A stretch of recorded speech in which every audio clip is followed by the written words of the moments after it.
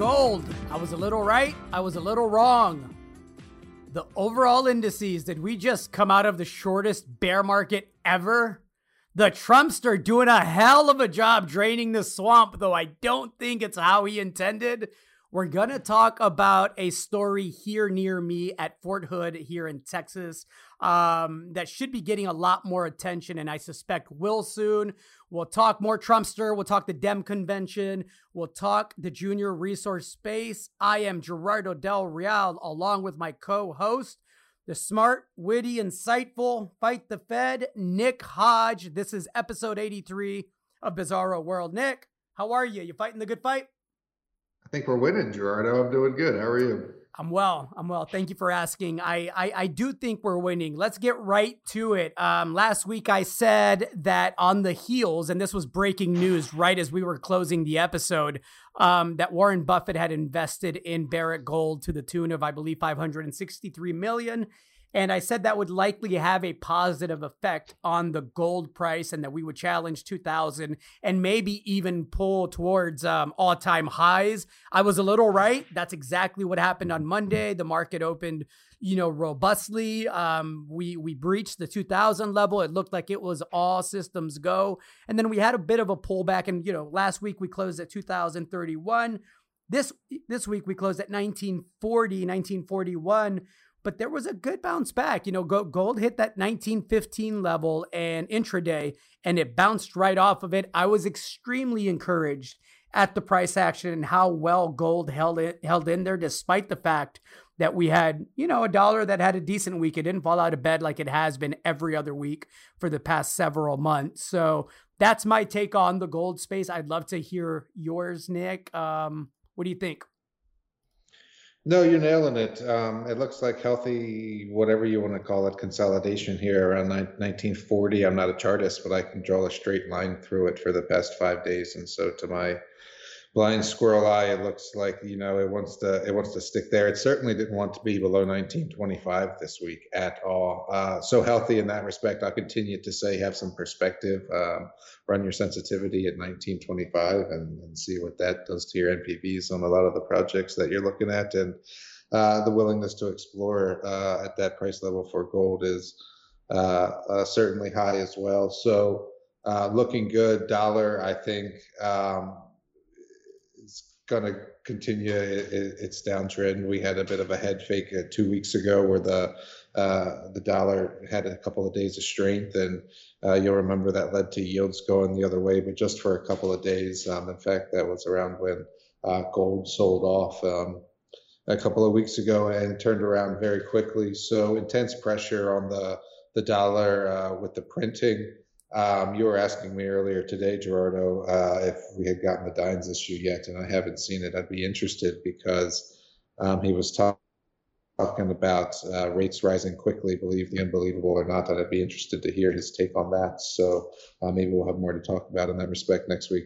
Well, I absolutely believe that sooner or later, and it won't happen right away, but I do believe that the Fed and central bankers around the world are going to lose control, as they always do, by the way, of the yield curve. I don't think they're going to be able to suppress it. This is a part of my thesis that says the dollar rallies, ferociously here towards the end of the year, beginning of next year. And again, it's based on an outlook that takes into consideration not just the U.S. printing press, but the rest of the world.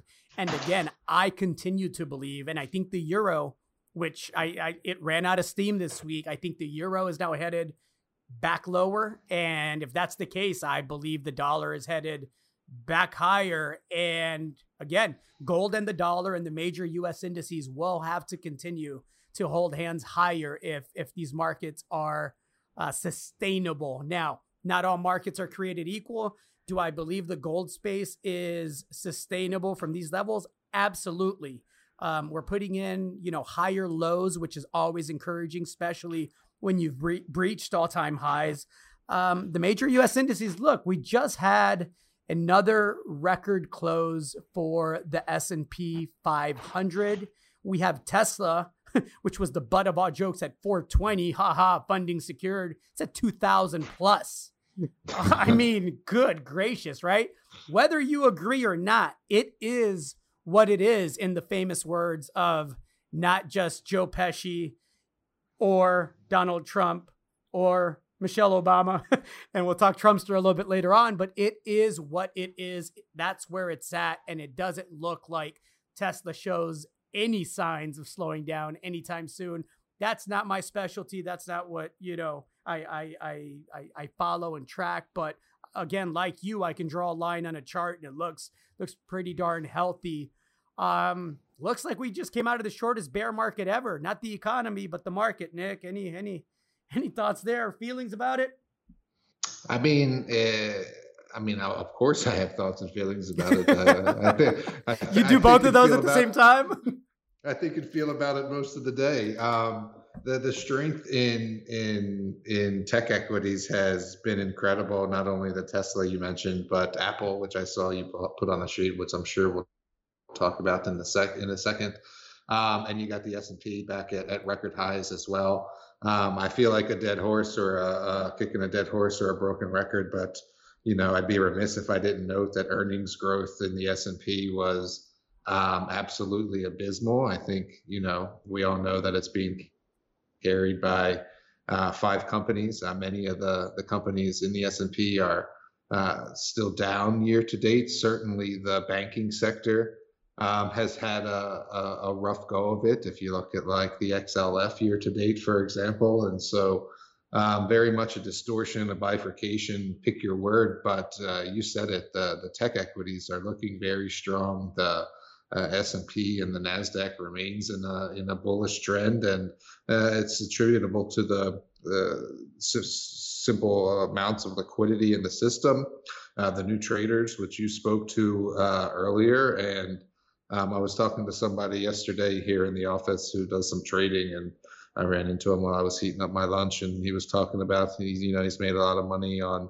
DraftKings and Penn Gaming, right? And I was like, oh, you're like a Dave Portnoy guy, right? And he was talking about, he buy some cheap they're not cheap tech stocks, but he's made money on tech stocks in the past 6 months, and and that's wonderful. I love when people make money. That's awesome. I'm just wondering what happens when like chairs starting to get taken away, right? And so I think that's what everyone's been wondering, as far as how far can you kick the can down the road. And so far, it looks like you said they're backing themselves into a corner, but as of now, like I say, bullish trend for a lot of things, which I just said, tech, S&P, gold is in bullish trend. I mean, it's everything is awesome.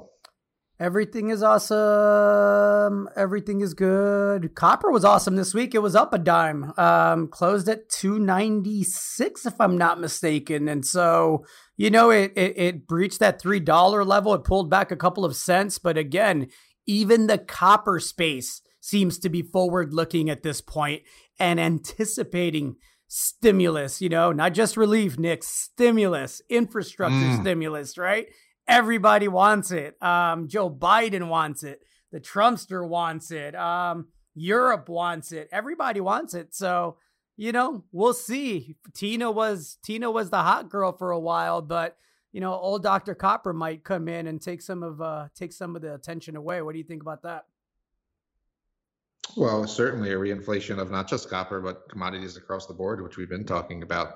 And so, from a macro or a fundamental standpoint, as far as a commodities reinflation, yes. And then as far as a stimulus or an infrastructure standpoint, yes, also. I mean, we know all the reasons why, but I don't want to just recite them. I'll just give you one specific example. I was looking at this study from, I forget what renewable energy laboratory, it might have been NREL or something, talking about ways to reduce emissions by simply improving the grid, right? Letting the Western grid and the Texas grid and the Eastern grid talk and communicate and send power to each other. And they can't right now because of those pesky Rocky Mountains. There's only like seven stations that allow the Eastern and Western grid to connect. And this study was suggesting that if you spend some money putting a couple high power lines across the Rockies and connecting the grids, that you can more easily implement smart grid solutions and solar and wind technologies that,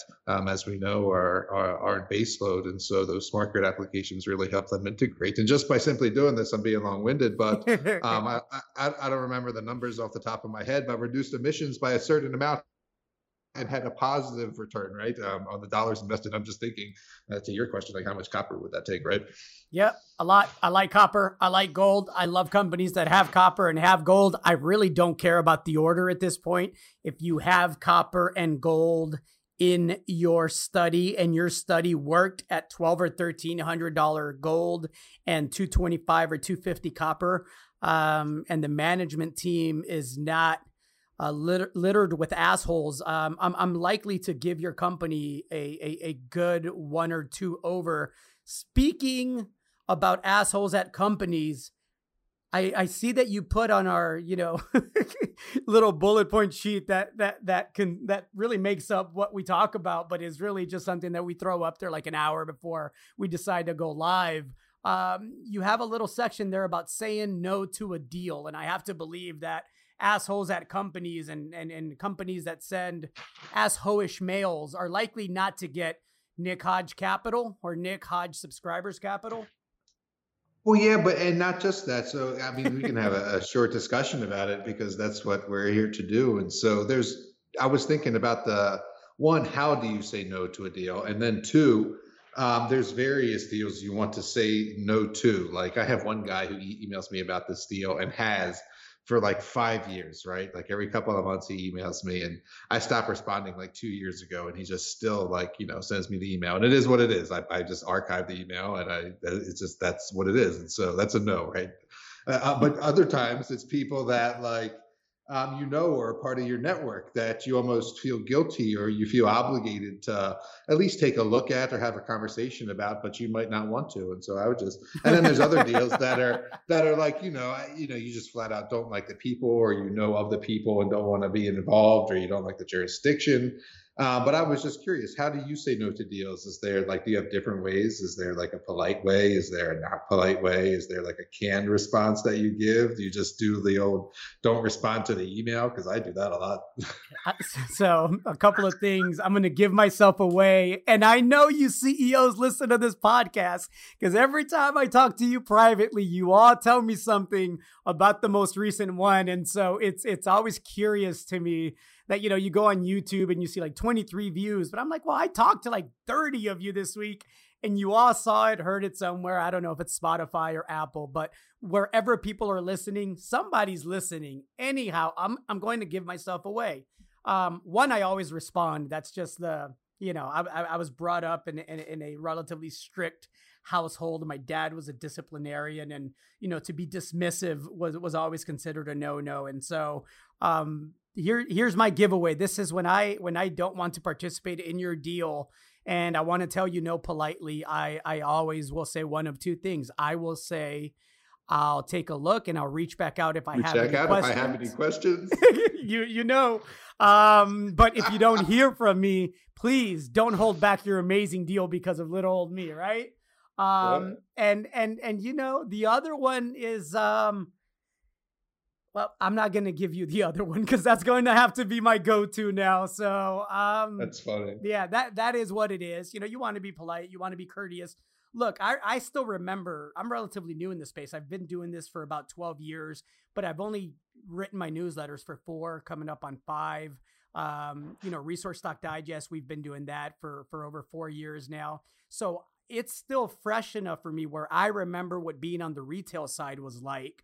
And, to have the access and the network and people be as generous with their time as they have been in my career, I want to make sure that I'm respectful of the opportunities that I get now with access to deals and, subscribers that help, frankly, provide an atmosphere where I have all the fun in the world with what I do for a living. And I truly enjoy it. And that was even the case during the bear market. So you can imagine what it's going to be like now. So yeah, I respond. I still respond to everything, but that's my way. Yeah.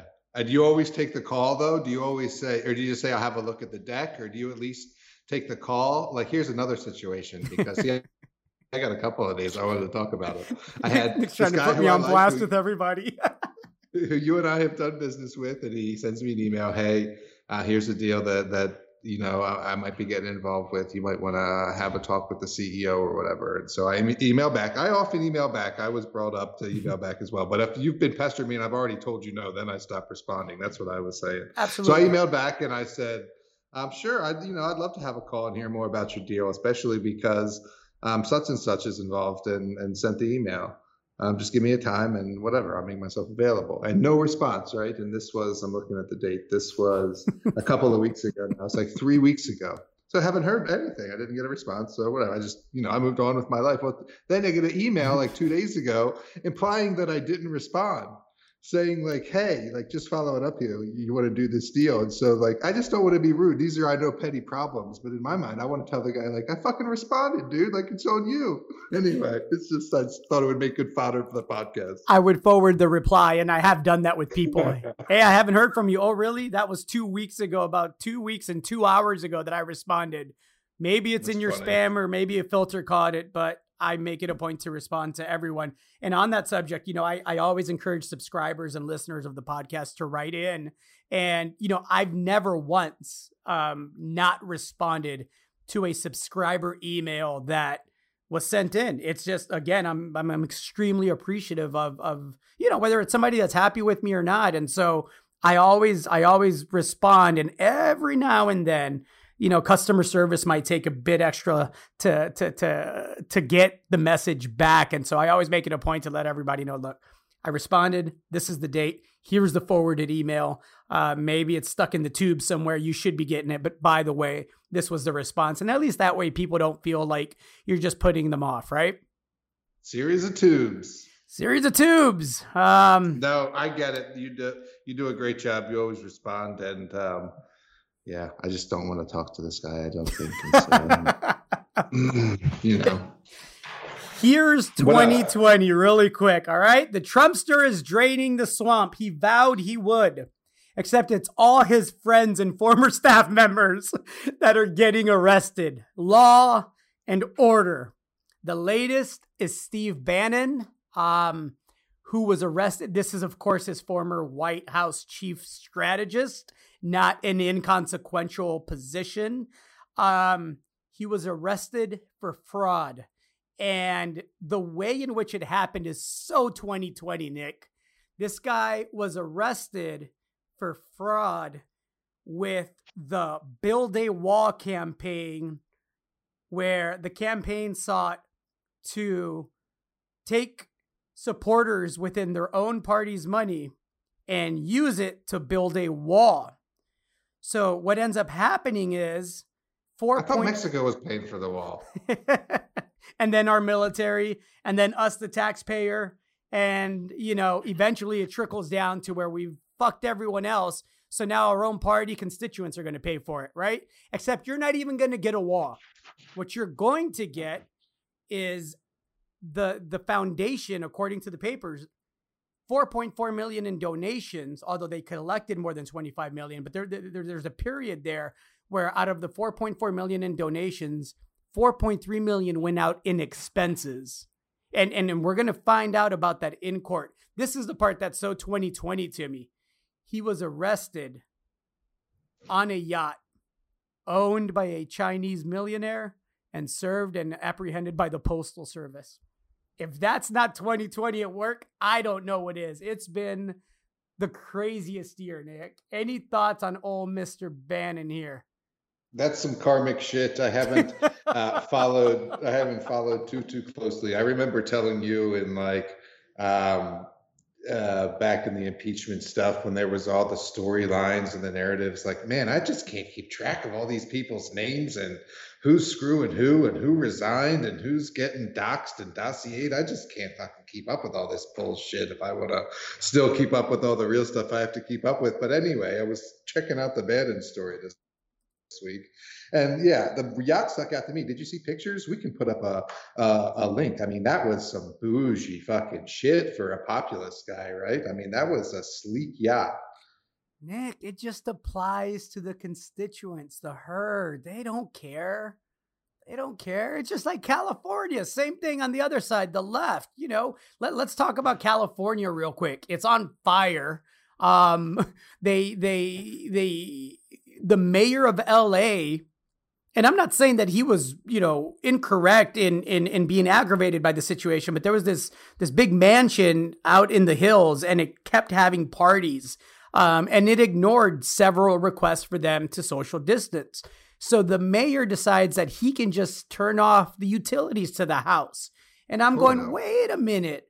We have law enforcement to go and apply the law and enforce the law. And we have district attorneys and we have a procedure in this country that allows for, if you are not complying with an order, then there are enforcement mechanisms.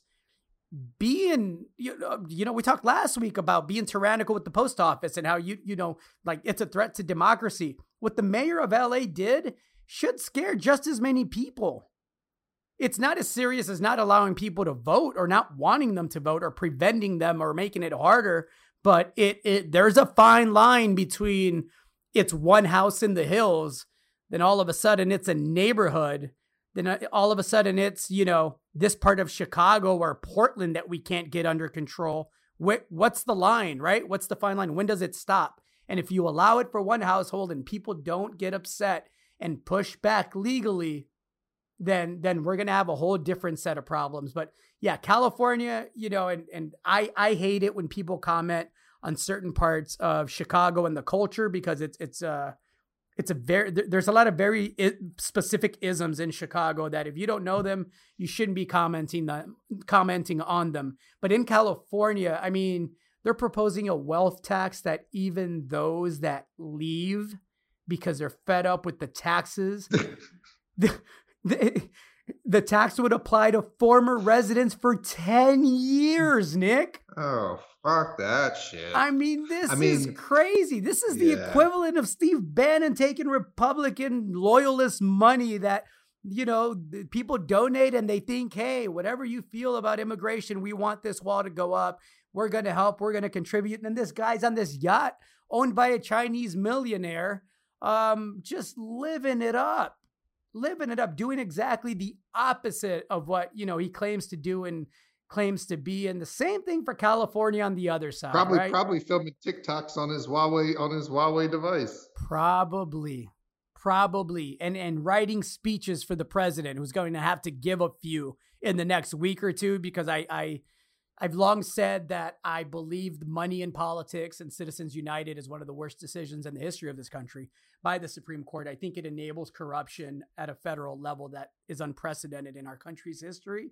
But I also think that we should have a limit, and I'm half joking, but half serious. We should have a limit on the number of political speeches. And so that brings me to the convention, the Democratic convention, which I stayed away from for the first 2 days. But at the very end, I said, okay, Joe Biden finally is going to come out and speak. I want to see if he's able to keep it together. And you know what? He did a damn effective job. And the Trumpster is going to have to come out and do at least as an effective job. Now, with that being said, well, let me back up. Did you see the speech, Nick? Or parts of it? I watched just a couple of minutes of it, yes. Okay. Thoughts on the couple of minutes that you saw? Better than expected, though I still wouldn't give him points for charisma. I'd be interested to see a debate scenario and if that's actually going to happen and how he holds up there. And I didn't watch much of the rest of the debate. I saw some of the various states and U.S. territories pledging their delegates in the background, but I didn't watch many of the speeches or anything at all. But man, I saw Michelle's necklace trending. I did see that. Anyway, sorry, go on. Yeah, no. It's similar with me. I watched the speech because I wanted to see, I want to see how competent and coherent he was. And it was well delivered. It was well delivered, well articulated, clear as far as, what he sees the problems to be. Doesn't mean he's going to fix them. Doesn't mean he's not, but he presented that well.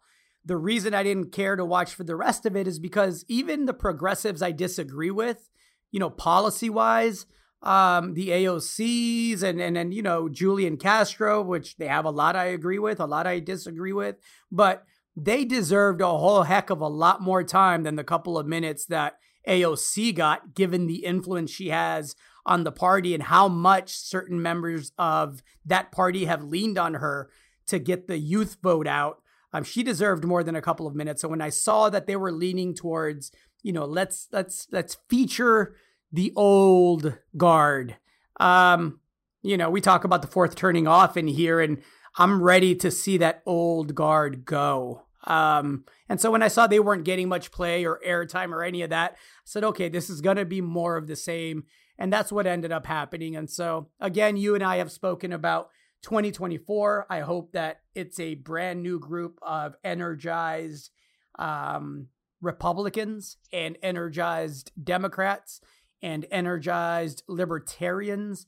And I hope we get back to debating policy and ideas and not hats. And well, we'll have to see, because I think I was saying this last week on the podcast.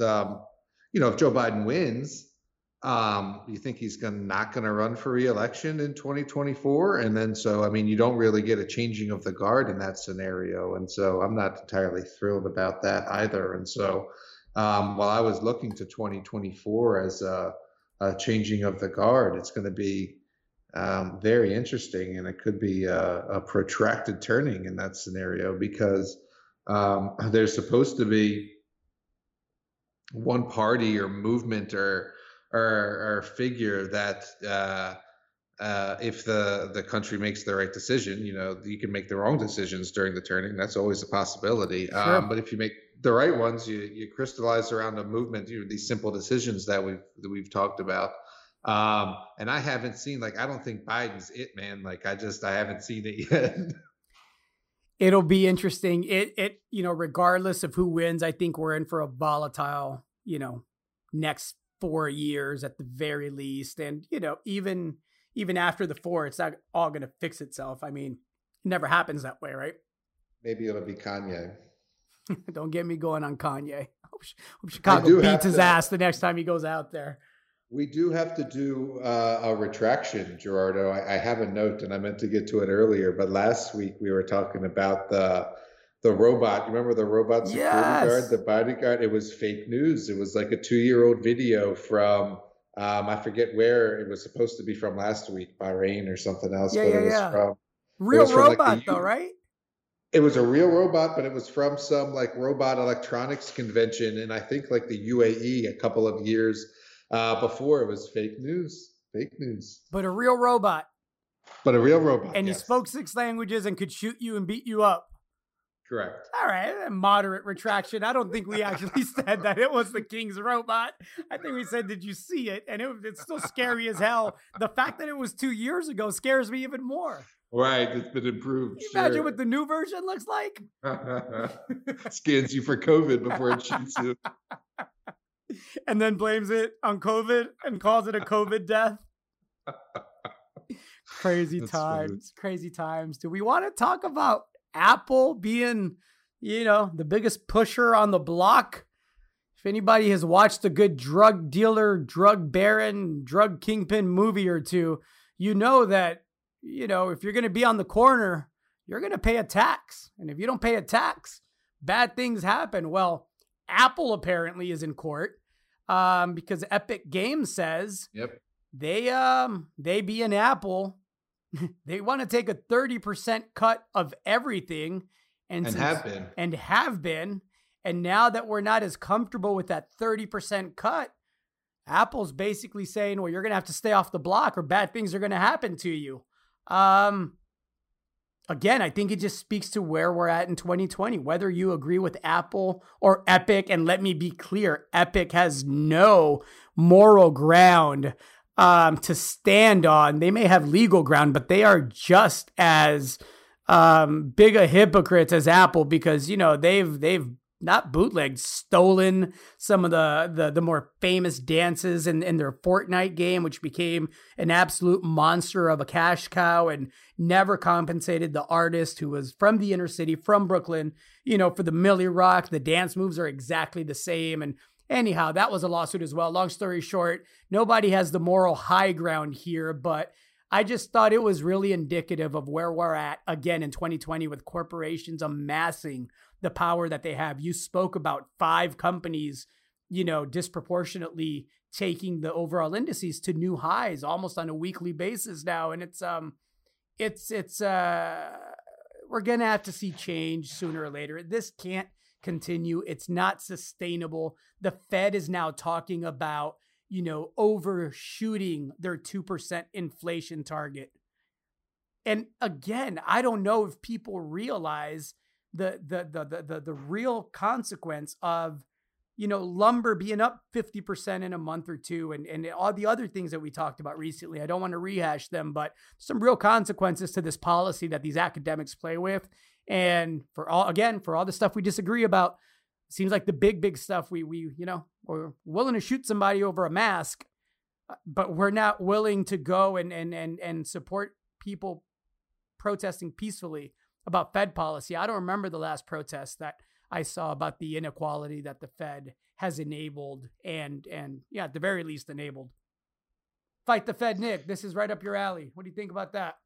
I mean, that was all kinds of stuff there. I think that a backlash is coming against tech companies that's been brewing for a long time, akin to the backlash of like the Standard Oils in the previous century, which would be right on par with a fourth turning. You saw the congressional testimony given a couple of weeks ago by the heads of some of those firms, and you can feel it brewing both in terms of the Congress and in terms of the sentiment that I see online, where what was one of the better ways I've seen it put, like as far as why they're so profitable. And I don't even know if you mentioned Apple's $2 trillion market cap, by the way, which is bigger than like Canada's GDP, which is absolutely crazy. But the way they're able to make these profits in many cases is because the users are free. And we've read so much about user growth and user acquisition, and we're scaling out. That's why we're not profitable, and we need to get more users. I mean, like Uber Eats loses money on every single food delivery it makes, right? Like it's not a profitable business, and they still say they're growing up, and they were hoovering up all these VC dollars, right? And we sort of saw that start to implode, right, with like the WeWork thing, right? And it's like, oh, finally coming to the end of like financing these billion-dollar unicorns that are unprofitable. And like even before coronavirus, we knew that, well, I forget the number, 30%, I think, of publicly traded companies weren't profitable. And so all this was sort of in place and has been brewing for a while, and the example I was going to say was like chemical companies were so profitable because they weren't internalizing the cost of dumping toxic effluent into water sources and stuff. And once they were regulated and made to internalize those costs, right, they weren't as wildly profitable. And that's going to be I think you're going to see that play out with these tech companies, because I mean, if you read the reports, like the psychologist reports about like how damaging it is to youth and these likes and the bullying, I mean, there's a real external cost to Facebook doing what Facebook does, and I think people see that more and more every day. And yes, it's all related to cheap money and asset allocation and what we value as a society, et cetera, et cetera. So I'm not sure if I answered your question, but felt like a good rant. No, that's what I wanted. I wanted your thoughts. And, again, I think it's something to continue to monitor. And, well, and hold on, let me tie it even together a little bit in a tighter knot. Like, to make it a bow, make it a bow. Nick. Yeah, exactly. Because you're going to be like, there's going to be this reverberation. So when I say like this emptiness, I would get so pissed off when I would read about like Lime scooters and these other businesses that were attracting so much money that lost money on like every single scooter ride. And I would talk to other people in the sector. Michael Hudson is one, for example, who I've had some conversation with, talking about how there's going to be this basically, the seesaw goes the other way, or the scale goes the other way, where there's this reverberation where there's value towards more real things like hard assets, for example, things that are tangible, things that you need, things that are actual building blocks of a society and the future. And then just to put a period on it, you see that in like Warren Buffett, for example, right? Because Like what he's scanning for things to buy, and sure, he could buy Apple at a $2 trillion market cap, screaming higher. But he's not like, what does he buy? He buys something where the price of the widget is rising, where that money goes to the bottom line that drives the cash flows and drives the dividends. And I mean, it's pretty clear when you got dividends, you got companies like Disney suspending their dividends for the summer, while companies like Barrick Gold are raising them, right? And so I think that speaks a lot to the sort of what you're asking about. If only we would have saw this coming and built 3 or 4 businesses completely around the trend away from public assets to private assets. Oh, if only.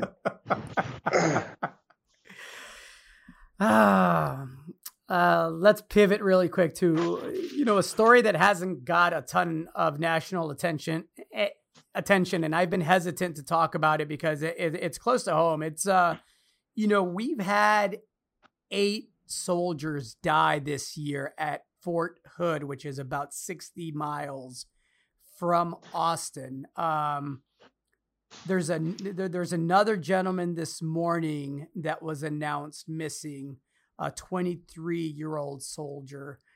Fort Hood has long been, the subject of rumors and accusations about a culture that does not value human life as much as it should. And let me give you some numbers. Just this year, 8 soldiers, actually not even just this year, since March, 7 soldiers have died or been found dead. And again, there's a new one missing this morning. One is a guy that took his life after becoming a suspect of a young lady by the name of Vanessa Guillen, who unfortunately was murdered on base, dragged out of the base. She had reported to family members and friends that she was being sexually harassed on base by the guy that ended up killing himself when officials went to confront him and arrest him. I looked at some of the numbers, and Fort Hood is disproportionately out of whack when it comes to deaths, murders, drownings, accidents, suicides.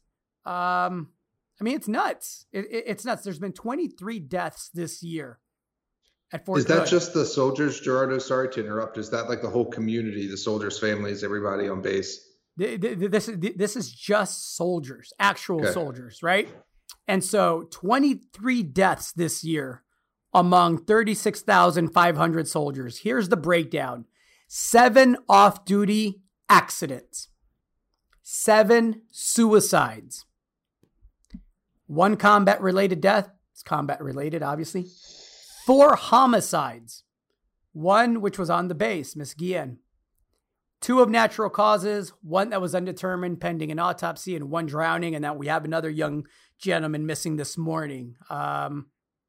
So again, I'll put the link up because I don't want to, go on and on and on about this, but this should be bigger news, and it's finally getting there. What's the thesis? I remember a couple of months ago, I think either you brought it up or I saw it. What's the general thesis? I touched on it, I think March, April, when it was just starting, because it just seemed like, okay, man, another one, and it was like 2 or 3 at the time, and I don't think there's a cohesive thesis yet. I know that the base is now independently being investigated.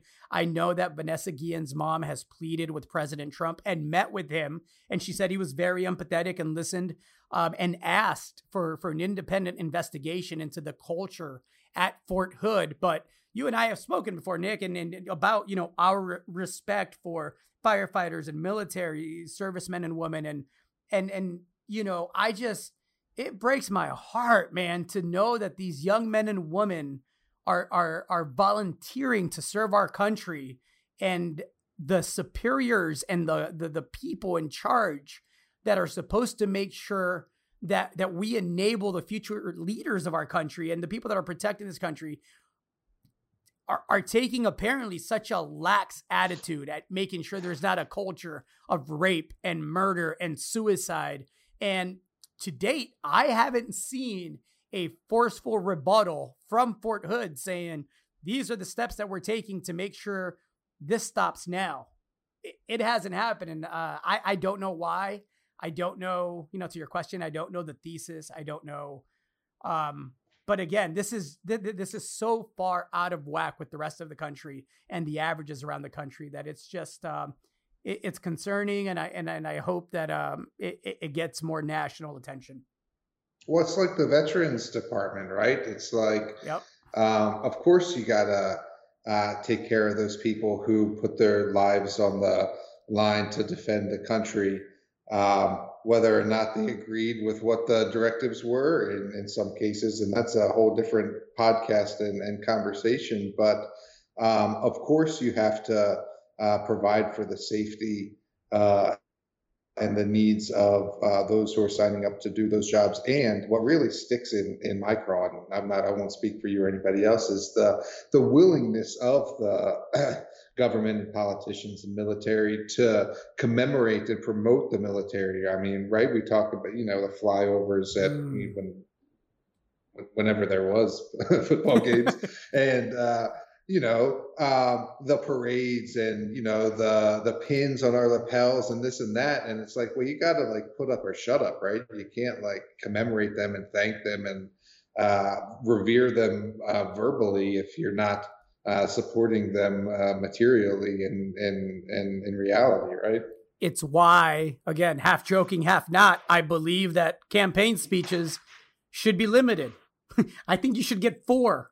One at the beginning of your campaign, one, the midway point, a third one at the 3/4 point, and one right before, a month before everybody's going to vote, lining out specifically what your policy is going to be. And I think your policy should be, up for everybody to see, and people should get to vote on that. And that's it. I don't want a reality show guy or gal or, the next flavor of the month that speaks really well and is charismatic and is fun to look at. I don't want that to be the way that this country is governed. And, hopefully one day we get an environment that moves towards that. And, but anyhow, Aunt Becky's doing 2 months. Did you see that, Nick? She's going to do more time than Roger Stone. Really? I did not see that. Yeah, she just got sentenced to 2 months in prison. Her husband will do 5 months. Again, I repeat, they will John Stamos? Have mercy. Have mercy. Mr. Hodge, that's all I got. Before I let you go, I have to let listeners know there's 2 companies that are drilling now that I absolutely expect excellent results from. One is K2 Gold. They're drilling the Mojave Gold Project, high grade oxidized gold project in California. Small market cap. A hit there is going to send shares much higher. We should know in the next month or two. And the second is Chakana Copper, high grade gold, drilling the best targets that CEO David Kelly believes he's seen on the property. And mind you, the Soledad project is a project that has yielded some spectacular intercepts in a bearish market. They've yet to release results in this market. And if they release anything close to what they've already delivered on in the past, that stock is going much higher. So there's your 2 free tips for the week. Don't say you didn't get your money's worth, everyone. I bought some more Chicana this week. There you go. Anything else to add, Mr. Hodge? No, that's it. That's it. It's been fun. It's been real. Wash your hands. Be safe. Love each other. Be kind. I'm Gerardo Del Real, along with Fight the Fed, Nick Hodge. This was episode 83 of Bizarro World. Have a good week, everyone. See ya.